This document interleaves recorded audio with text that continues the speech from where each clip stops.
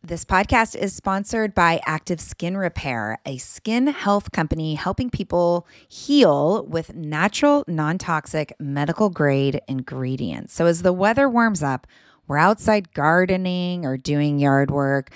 There are so many opportunities for skin issues, right? And for me, it's always a mystery to know what's going to irritate my skin, but I'm definitely out there itching and scratching. But the good news is Active Skin Repair always seems to save the day. Active Skin Repair can be used to treat a wide range of skin issues, including cuts, scrapes, burns, sunburns, rashes, and other types of skin damage.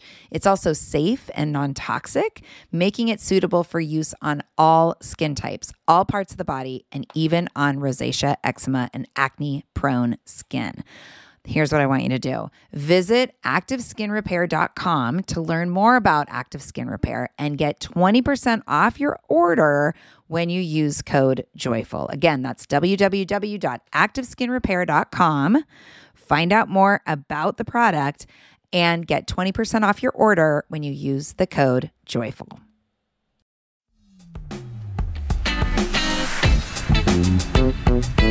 Hey, welcome to the Joyful Courage Podcast, a place for inspiration and transformation as we try and keep it together while parenting our tweens and teens.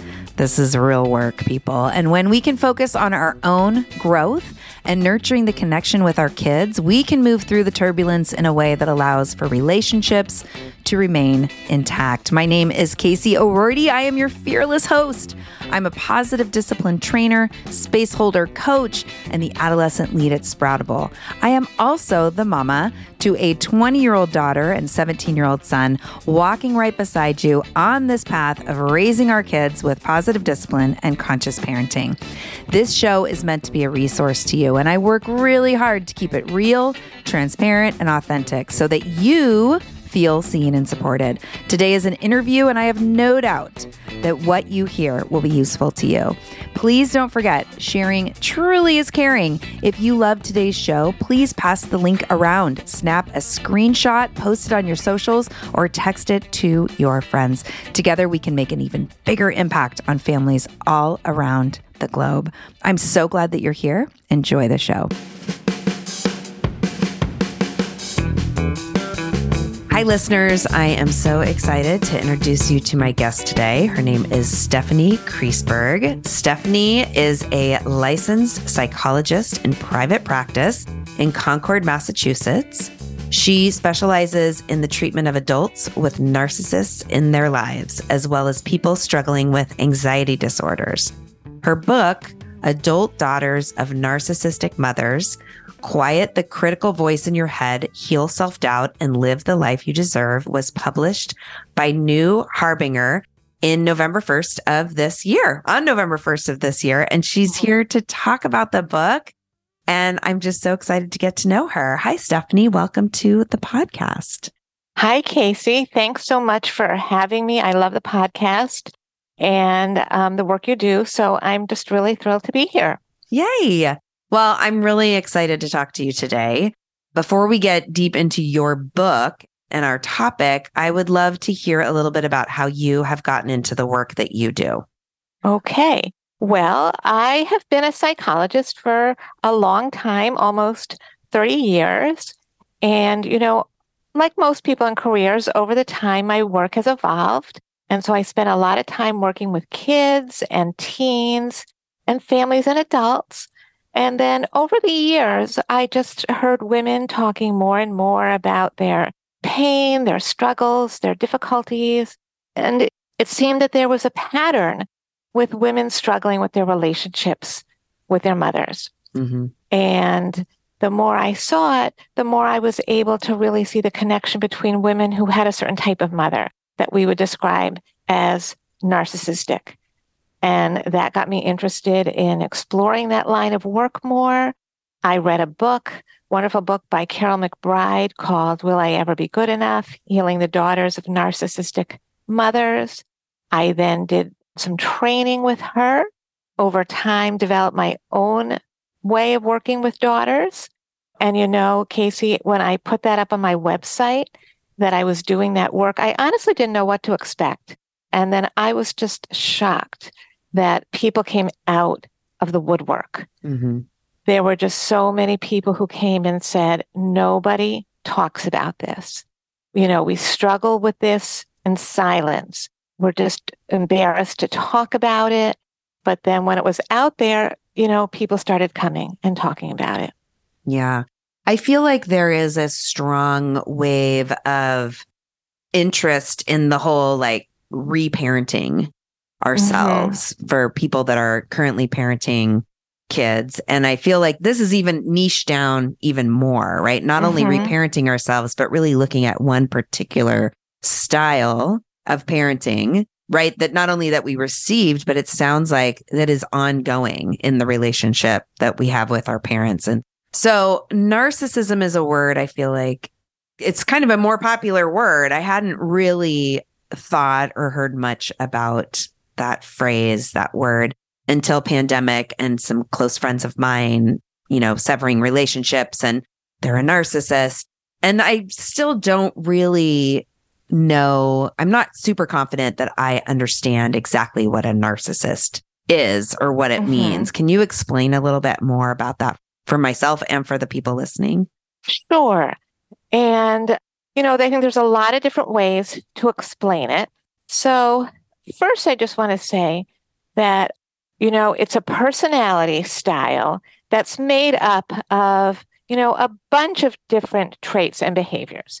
So if you think of a personality as like a puzzle, and there's going to be different pieces of that puzzle, different colors, different shapes. So I'll start with the big picture. So that as adults, raising kids, that they, grow and mature over time, right? From the time they're little kids and they become more mature in different aspects of their personalities. And what happens with someone who has a personality style, or maybe what we call a personality disorder, like narcissism, they get stuck in their emotional development. So while on the outside, they are an adult, on the inside, they've never psychologically developed and matured like an adult. I would say many narcissists are at best a preteen. At times, they act like maybe an elementary school kid, maybe even a preschooler or a toddler, okay? Their behavior and their emotional functioning is all over the place, but they have not matured into an adult. And it's really their behavior is driven by this deep insecurity inside. So even though they may seem like they have all the confidence in the world, like they're the most puffed up, grandiose person, inside, they're a really fragile person, like a delicate piece of china that if you just like flick it, it could just crack. And everything you see on the outside is just a facade to manage that. Okay. Right. So I'll just start with that. Okay. Does that make sense so far? Yeah. That makes sense so far. Okay. So what are some of the behaviors that we see, or what are some of the other things that go along with that? If you are a narcissist, you lack some of the basic things that we want, our young adults and adults to be able to do, to understand and handle emotions, have empathy for other people, to know who you are, to have goals and directions in life, and just to have a sense of yourself. Okay. None of that ever got developed. And so as a response, they're very rigid and inflexible. And to make it worse, they have no self-awareness. Okay. They don't know that they're not like that. They have no insight into themselves. So therefore, they're incredibly often very sensitive to criticism. Everything is somebody else's fault, because to be criticized means that insecurity inside just comes crumbling down. Everything they do has to support, that really fragile sense of self. even though it seems like they feel like they're the best thing that ever was. Although that there's really two main types of narcissists, what we call the grandiose. That's kind of the stereotype of, I don't know, think of that character from the Meryl Streep from The Devil Wears Prada. That character, the editor who just thought that she was the best person in the world and treated everyone horribly. And then what we call the covert or vulnerable narcissist. And let's say it's a mother. That might be someone who is very sick or anxious or needy. Doesn't seem like she thinks highly of herself at all, but she needs everyone around her, including her children, to take care of her. So in that sense, the whole world revolves around her. Right. So that's a place to start. Yeah. Is it something that is developed based on circumstance, or is it wiring, or is it both? It is really both. And I would say that, in the mental health field, we don't completely understand narcissism and what creates it. It's hard to study. It's hard to get people to sign up for a study on that. Let us understand your narcissistic tendencies. I can imagine people aren't lining up at the door like, okay. Right. But in the way we have been able to study it, that, we understand that it's a combination of nature and nurture, your wiring, your temperament, your sensitivity, and that basically a couple different types of family styles. Right. Okay. Got it. Either where you're really overindulged and, you're treated like you are the most special child on the face of the earth and nothing is demanded on you, no limits, or you're kind of ignored and neglected. Those are the two kind of styles. And then depending on your wiring, your temperament, you may wind up with narcissistic traits.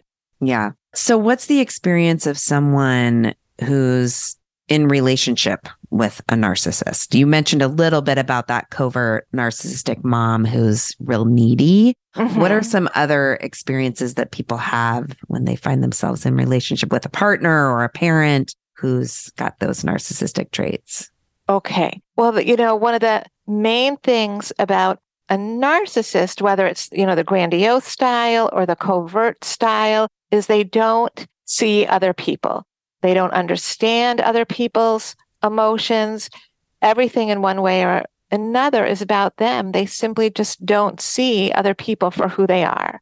So if you are raised by a narcissist, either if they're grandiose, everything is all about them. This is a parent who's talking about themselves all the time, who needs to be the center of attention or needs to be taken care of. So you might have a mother who, is because she's immature, still acts like a teenager, who wants to dress like you, who is constantly blowing up and is very volatile.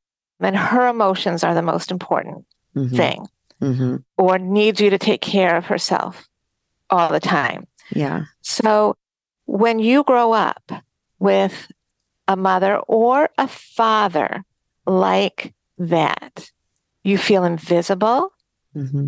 You learn to and read the room, to be hypervigilant, to walk in and kind of scan and see what kind of mood is this person in? What do I need to do to make sure things don't get worse?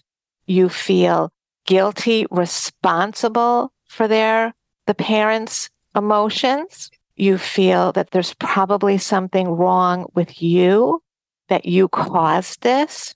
And do you put all that on others as well? So if that's the relationship you've been raised with your mom, and then you're in, partnership with your husband or your wife, do you find that those kinds of hypervigilance and kind of codependence a little bit, it sounds like, does that transfer over to the other relationships in your life as well? Or is it just mostly contained to that mother-daughter situation?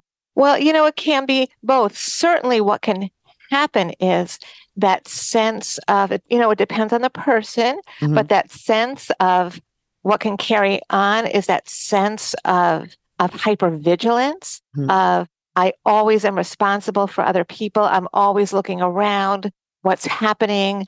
What do I need to take care of? of anxiety. Many people who are raised by a narcissist feel a sense of, what we call, these days, people pleasing, have really little ability to care for themselves or to set healthy boundaries. So in that sense, it might be they might be vulnerable then to winding up in a relationship with somebody else who's narcissistic because they don't know what they feel. Mm-hmm. They don't know what they want. They don't know how to take care of themselves. Yeah. They might not wind up in a relationship with a narcissist, but they still don't know how to take care of themselves. They're always on the lookout, always on guard.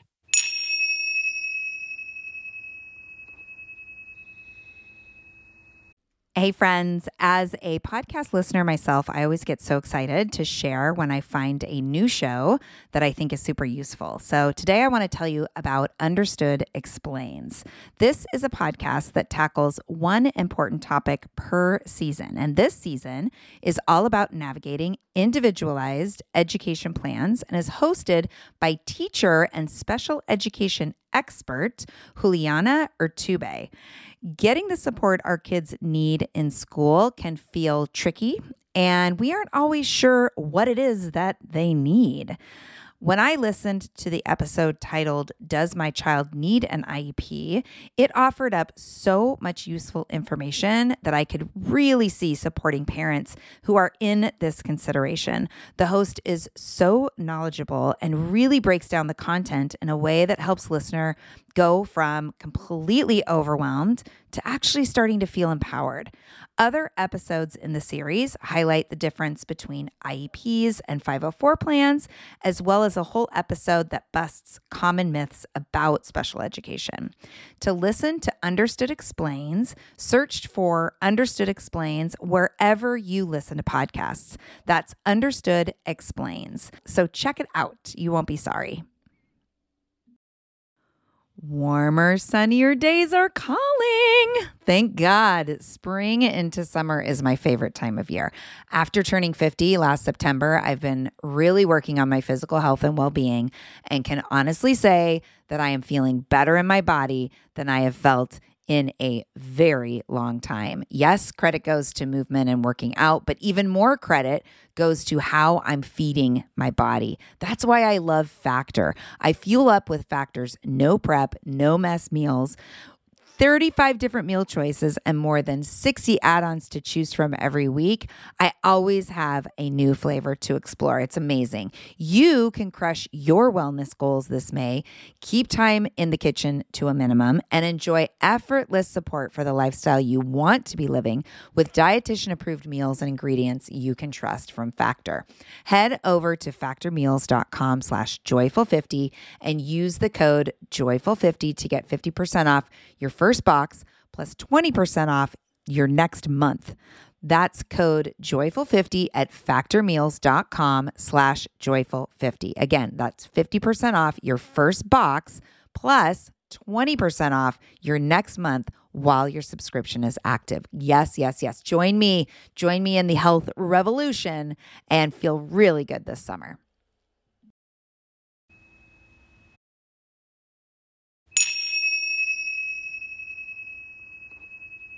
Well, and I'm thinking too, some of what you're saying, on some level, many of us, or at least myself, I definitely recognize people pleasing tendencies. I definitely recognize my own relationship with self-worth. And, so I'm guessing there are, there's kind of experiences, surfacey experiences that people have. But what I'm hearing you talk about and what I'm guessing you're talking about is when those things become so big that they are getting in the way of life. Yeah? Exactly. Because, we all know, Casey, right? In particular, women are vulnerable in this society, right? Women, moms. This is the message that we get from the time we're little. Be a good girl, do what you're supposed to do. So, this is no doubt something that women are vulnerable to. And then when you grow up with a narcissistic parent, I think that is even amplified. Okay. Yeah. You have to take care of other people. and you can't talk about it. It's a secret. What comes along with that is guilt, shame, isolation, and depression. Yeah. And so that just amplifies it all the more, what, comes with all the gender expectations. Well, and my guess too is, like our parents have been our parents for our whole life. And so, when you're swimming in the water, you don't know what you don't know. And okay, I might be a kid or an adult, actually, a child of a parent who is just hard, right? Like they're just annoying or they're just hard. Or it could be something different. Like, what are the indicators? I'm thinking about listeners who might not realize that they're in this dynamic, right? Because it's just the dynamic that they've lived with. So what are some indicators to help people recognize like, oh, I'm actually dealing with a narcissist? And the reason I ask that is because I'm guessing that there are some really strategic ways of shifting our internal operating system so that we can begin to heal some of those ways of being that have come as a result of that relationship. So what are some indicators for listeners in realizing like, oh yeah, this is me. This is the dynamic I'm in. Okay. So no mother-daughter relationship is perfect, right? They can't be, they're not meant to be. And I just want to say that this is not a book about mother bashing. I have 2 daughters myself, and I know how hard the job is, right? It's very humbling. And there's lots of things that I wish I could turn back the clock and, do differently. You can only move forward. Totally. Okay. But, for people who are listening to this, if you grew up with a mother who was constantly criticizing you, and I don't mean every once in a while, like, oh, honey, like that skirt is too short. I mean, with not just a sense of maybe something you were, wearing, but really it's to the depth of your core of who you are. Someone described it as, if you make a mistake, you are a mistake. Okay. And it's not just criticism, it's criticism that's delivered with a sense of contempt. Okay. That's what daughters describe to me. This sense of, it's this voice, it's this tone of, it's not just, oh, honey, I don't want you wearing that. That skirt is not appropriate. It's that, why are you wearing that over and over? This sense of, you are a bad person. Okay. And this lack of being able to see you for, who you are, what you need, what you want over and over again, so that your sense of self becomes diminished and diminished. And if, say, that something doesn't go well for you as a daughter, it becomes about the mother, not about you. So let's say, you tried out for the school play and you didn't get the role. Okay. Let's face it. I mean, I know as a mom, I would feel hurt. I'm disappointed. We feel our daughter's pain. Sure. But the mom, that becomes the biggest thing. I'm so embarrassed. My friend's, daughter got a role. I just don't even know how I can face my friends. It becomes about her as opposed to being able to comfort her daughter. There is a role reversal where it's the daughter's needs are not seen. And so she learns to silence her voice. It's like she is invisible. And I think that is the key difference between, moms and daughters. They can go at it. But when you're going at it, when you're arguing, or you're not invisible. Okay. And you're not feeling like you are necessarily an object of contempt. I think those are some of the key differences. Yeah. And how does it show up? So most of my listeners are parents of adolescents. And so now we're all kind of in our 40s and 50s. And, what does relationship with a narcissistic mother look like in midlife? You may see a lot of the same themes. And then, boundaries come up, boundary crossing, and then how do you handle that not only when it comes to yourself, but when it comes, to your own children? How do they treat your children? How do they treat, your spouse, if you have one, or your in-laws? So, perhaps maybe you have found some ways, maybe not, to handle the comments that your mother makes to you, but maybe then they start coming into your home and they start making those same types of comments to your child. Isn't she getting a little pudgy? And your child can overhear. What are you going to do about that? Or demanding that you come take care of them all the time when you have your own life to take care of. You really have to start making some decisions about how you're going to live, even if you're maybe overflowing with guilt and those people-pleasing tendencies. And what are you going to do when you have always felt like, I have to do what she says? And the point is that so many women describe to me, I hear the voice in my head all the time. It's like a tape that doesn't turn off. Well, and it's so interesting because I think the simplistic way of looking at this would be like, well, why wouldn't you cut someone like that out of your life? What is forgotten is this is years and years and years of this conditioning that I'm guessing, like, I'm already filled with guilt and shame as the daughter of a narcissist. And now you're telling me to cut her out of my life. Like, what kind of person would I be? Does that show up? I mean, that shows up a lot. I mean, and some people do. Some people do cut off. I would say, and there's no right or wrong answer. And certainly I don't advise people any which way. Sure. I mean, everyone has to make their own choice. Many people don't want to. Many people still want to have, no matter what, that's their mother, right, or their father, and they want to have some type of connection. And so then it becomes about, how do you find your voice? How do you set a limit?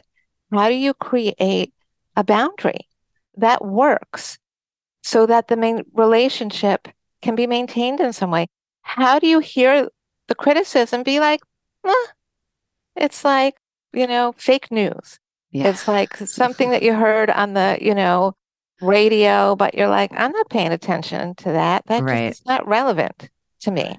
Yeah. So how do you support women? Because I know you work, and listeners, I know that we're talking about mothers and daughters, and I'm guessing that it's like the patterns are between two humans, right? But yes. This specifically, your book specifically, is mothers and daughters. So we're going to stick with those roles. So how do you, Stephanie, support women with creating boundaries in a relationship like this? Where do you start? Yeah. And, I do just want to say, I think, these same ideas really can apply to people, no matter what the narcissist is in your life, whether it's a mother-in-law or a sibling or a spouse or a former spouse or a boss, So I think the first thing is, really learning about it, really understanding what it is, because when you see it for what it is, as opposed to feeling like, this is my fault, I'm a bad person, I must have done something wrong, that makes all the difference in the world. So really getting what this whole thing is about, it's probably not going to change, can't do anything about it. Then you can start to kind of set back and separate. Have some compassion for yourself. You can't control this. Start talking to yourself in a kinder way. Being able to be mindful about what's happening. So these are some of the skills I really, teach people, how to notice your thought, but not have to take them so seriously. I mean, let's say it is an ex-spouse and, they say really kind of a manipulative thing to you. Like, well, you wouldn't want the lawyer, to hear that you did this. You just might be like, really? Okay. Versus letting a panic. And be able to see these behaviors as predictable. Okay? Yeah. Like the sun rises in the east it sets in the West. This is predictable. Okay. You can't change them, but you can change yourself, how you respond. So going back to what you said, on the inside, a narcissist tends to be really fragile. And so they develop these traits. I mean, I would think you didn't use these words, but it's almost like this skewed sense of safety for them, right? Like, well, I can be safe if I'm sending you into a tailspin. And I'm seeing it, some of the, people in my life that are dealing with this, like that I'm learning from them, okay, well, I know that when I get a certain kind of text message, really what that person wants is for me to engage and become emotional. And so my work is to not become emotional. That's exactly right. I love the way you put that. I feel safe if I can send you into a tailspin. Yeah. And the thing is, even though it seems like, this person must know what they're doing. It must be, deliberate. It really isn't. When you have this type of personality style, you have no self-awareness, insight. Yeah. It's really just, I kind of compare it, Casey, to being colorblind. Like someone who's colorblind, maybe they can't tell the difference between red and green. And if you put those two cards in front of them, like a red one and a green one, and you said, come on, if you really love me, you could tell the difference between these two cards. Like they can't. Yeah. Their brain doesn't work that way. It's kind of like that for a narcissist. They just don't have that capacity for that empathy and that self-awareness. They just don't. That's a really hard place to just come into acceptance around. Yeah, it is. Oh, it so is. Like I'm thinking about, especially if it's your mom and it feels like, come on, get some help. Like see what you're doing. I would imagine it'd be really hard not to take it personally when it's just not something that they're willing to look at because they can't see it even when they're looking at those two cards, right? They can't see it. It's really hard. So then the acceptance has to come within you, within the daughter, within the spouse, within the, there are things that you can change. You can, in terms of your contact with them, right? Your relationship, but you can't change them. Sometimes people's behavior changes if you change your behavior towards them, but that's different. And it will be, kind of moment to moment. And so I really also teach people about radical acceptance. And I used to think when I first learned about acceptance, I thought, okay, you accept, you're done. You washed your hands, are clean. It's not. It's something you do over and over and over. It's a process. Plus, it's accepting your own feelings. That's the other side of the coin. It's not just accepting the situation, but I have to accept my feelings about it, my pain, my anger, my suffering, instead of pushing those feelings away. Yeah. Well, and letting go of this vision of the relationship that you feel like you should have, or you could have, or they can work towards having, I think that there's probably a lot of work, I imagine, around that as well. Like just letting go of this idea that you're going to get there with this person, a relationship that looks more balanced and loving. If the person doesn't have the capacity for that. It's so true. And that is also a big part of it, is letting go, not only of the childhood, the mother-daughter relationship that you never had, that you deserved, but the one that you're not going to have in the future. Because so often it is really hard to let go of it. I call it hope springs eternal. That there's always this hope that, maybe this Thanksgiving will be better. Right. And peace could come with, that acceptance. Yeah.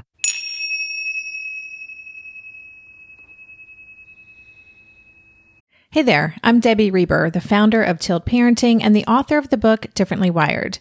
The mission of Tilt is to change the way neurodivergence, whether that's having a learning disability, having ADHD, being gifted, autistic, or some combination of all of the above, is perceived and experienced so differently wired kids and the parents like us raising them can truly thrive.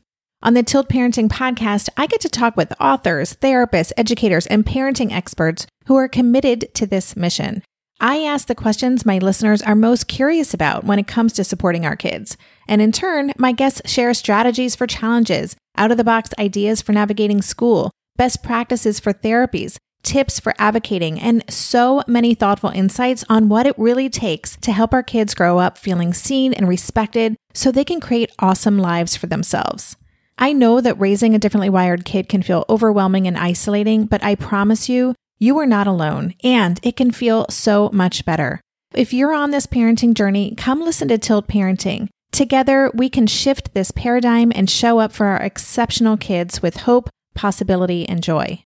When it comes to raising kids, there's so much to consider. Things like, what do we feed them? When do we feed them? How do they sleep? What does it look like to raise kind kids? How does their nervous system work? How do I keep myself calm? What are my triggers? There's so much that comes into play, and we are distilling all of that information for you at Voices of Your Village podcast, where we bring experts in the field of early childhood and education and psychology and across the board so that you don't have to comb the internet for information. You get to show up and hang out and have shame-free, judgment-free conversations and insights into what it looks like to raise kind, empathetic, emotionally intelligent humans. I'm Alyssa Blask Campbell. I have a master's degree in early childhood education. I'm a mom of 2, and I am walking this journey right alongside you doing this work. Come hang out with me at Voices of Your Village, and we can dive into real conversations with actionable tips.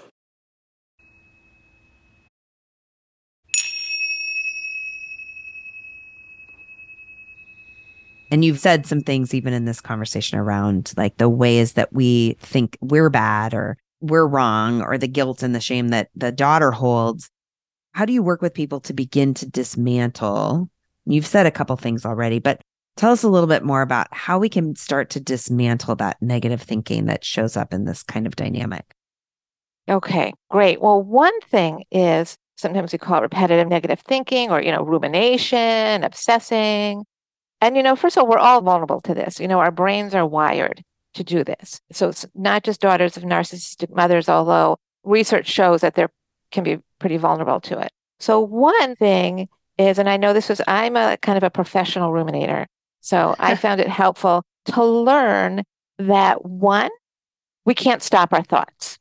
Okay. We cannot stop them. We can change our relationship with them. Okay. In psychology, we used to say, like, picture a stop sign and to stop your thoughts. Now we know that actually backfires. It makes them come up more.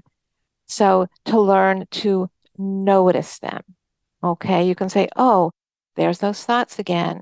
I can let them float by. I can hear them in a different voice.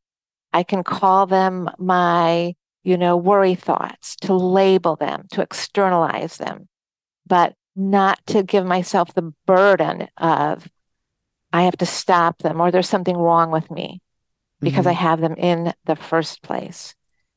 That's a biggie. Okay.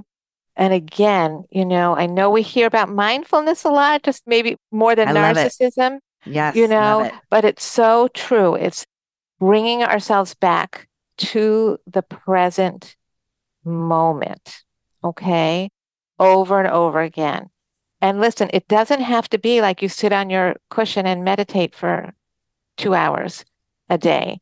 I call it, this is what really helps me, active mindfulness, which means I'm chopping my vegetables for dinner and I'm noticing the color and how the knife feels in my hand and the sound of the knife hitting the board. It's coming back over and over. I love that. And I feel like just breaking that down even a little bit more for listeners. So really what that is a practice of being outside the prison of your thoughts, right? Like if I'm paying attention to the sound the knife makes when it cuts the vegetables, the knife in my hand, the color of the cutting board, then I'm not sitting inside of the spin out of my mind. Something that I like to do and practice and share with my clients too is just, the deep breathings and the paying attention to the sensations of breath. And it's not 45 minutes of that. Right. It's as simple as just regularly throughout the day, taking a moment and dropping into that and remembering that you can always, as you say, as you notice that you're in that repetitive rumination, choosing like, oh, of course. Well, first of all, I also like to be like, oh, of course. I just talked to that person that always sends me into a crazy tailspin. So of course I'm in the crazy tailspin right now. That's Now right. would be a good time to take those deep breaths and just really pay attention and release the hold. I wonder, is there some attachment also that if this has been the dynamic for 45 years, do you find clients are kind of attached to this pattern of rumination?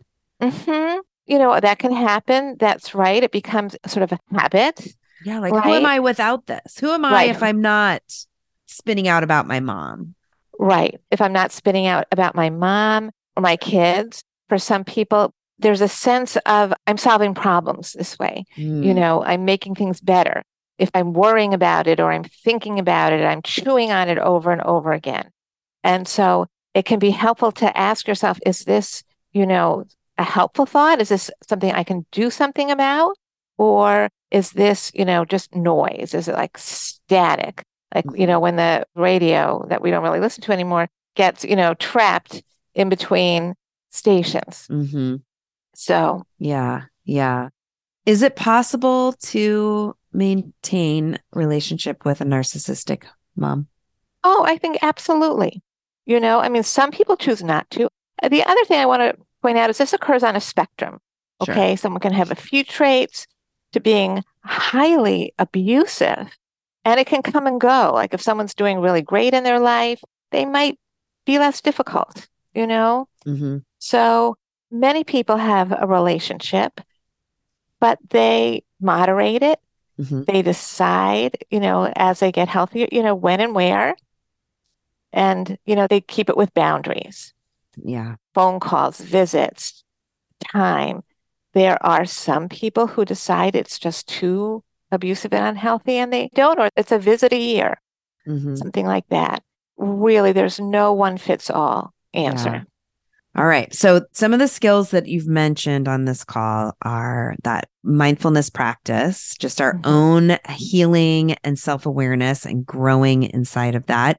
I would encourage anybody who's feeling like, oh my gosh, this is my relationship with my parent, to find someone to work with to help you really take apart all of that armor and conditioning that has been happening over time. So get support you need while also keeping up with your own practice. I'm hearing you, Stephanie, you've said the word boundaries a few different times. Again, working with a professional can be really helpful in starting to create boundaries, because probably if you've been in this dynamic for a long time, that might be a skill that is not as developed as it could be. Is there anything else as far as skills to hone if you need to be in relationship with a narcissist? I'm thinking about some friends of mine that co-parent with people that are narcissists. That is really a tough one. When you're in a relationship, especially, a co-parent, I think it's really important to know what your triggers are and that, there may be really some traumatic experiences that what we call get kind of laid down in the emotional part of your brain. And they can get triggered without even you being aware of it. And then you just start to realize my heart is pounding, or I'm sweating, or I'm all of a sudden so irritable. So just start to be aware of those patterns, what your triggers are, so that when things are more predictable, you can start to handle them better. This could be this whole other podcast, right? Yeah. Choosing your battles. Yeah. Right? What can you be proactive about? Getting support, realizing you can't change them. What are the things that you have to live with? What are the things that you cannot live with? And just changing your approach to them, because their behavior is not about you. It's about them. Yeah.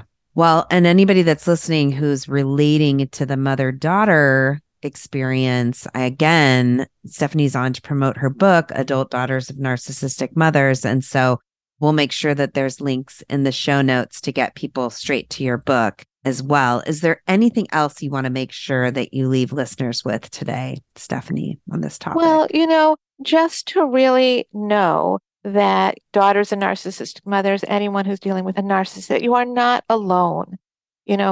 Particularly daughters feel like they are alone with this and feel ashamed and isolated and something is wrong with them. But you are not alone. There are other people who feel the way that you do. And so, reach out for help, tell somebody, tell a friend. Mm-hmm. And, you might find that someone else is like, oh, yeah, me too. I just always felt so funny about talking about it. And, that's why these podcasts are so great. When you share something, it just becomes a little less of a burden. Yeah. So in this context, I would love to know for you, Stephanie, what does joyful courage mean to you? Well, I loved that question. I loved thinking about it. And, I'll just share that during COVID, during lockdown, I went through a painful, situation in my family, and it really knocked me over. And what I really did is, comes from acceptance and commitment therapy. I really focused on my values, which means showing up in the world the way that I want to, doing things that matter to me, being the kind of person that I want to be, no matter, what's going on in my life. So I'll give you an example. So even though things were, something was going on that was really hard, I thought, well, what matters to me? Connecting with other people, doing things for other people. So I mean, we're still on lockdown. So I took an online Mahjong class. Don't laugh. What's Mahjong? I don't even know what that means. Oh, it's this Chinese game that you play with tiles that traditionally, like I always thought, just like old ladies play, but it's becoming more and more popular. And so I learned how to play it online. And now that we're not on lockdown, I play regularly with a group of women. And I always thought, oh, I don't have time to do that. I have to work. And so now I feel more connected. So that was something that's important to me. That was living by my values, getting out of my comfort zone, connecting to other people. And to me, that's joyful courage.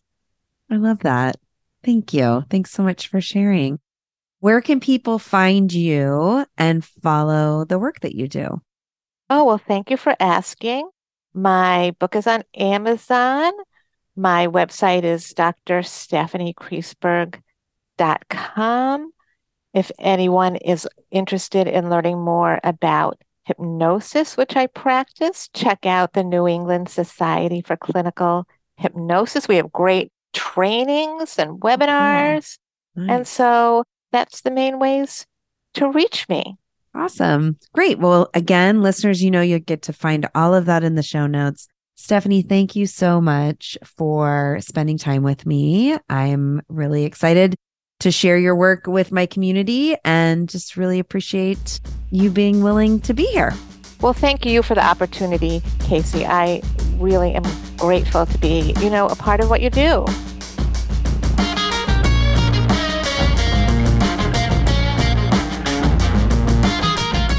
Thank you so much for listening in today. Thank you to my Sproutable partners, as well as Chris Mann and the team at Podshaper for all the support with getting this show out there and making it sound good. Check out our offers for parents with kids of all ages and sign up for our newsletter to stay connected at besproutable.com. Tune back in later this week for our Thursday show, and I'll be back with another interview next Monday. Peace.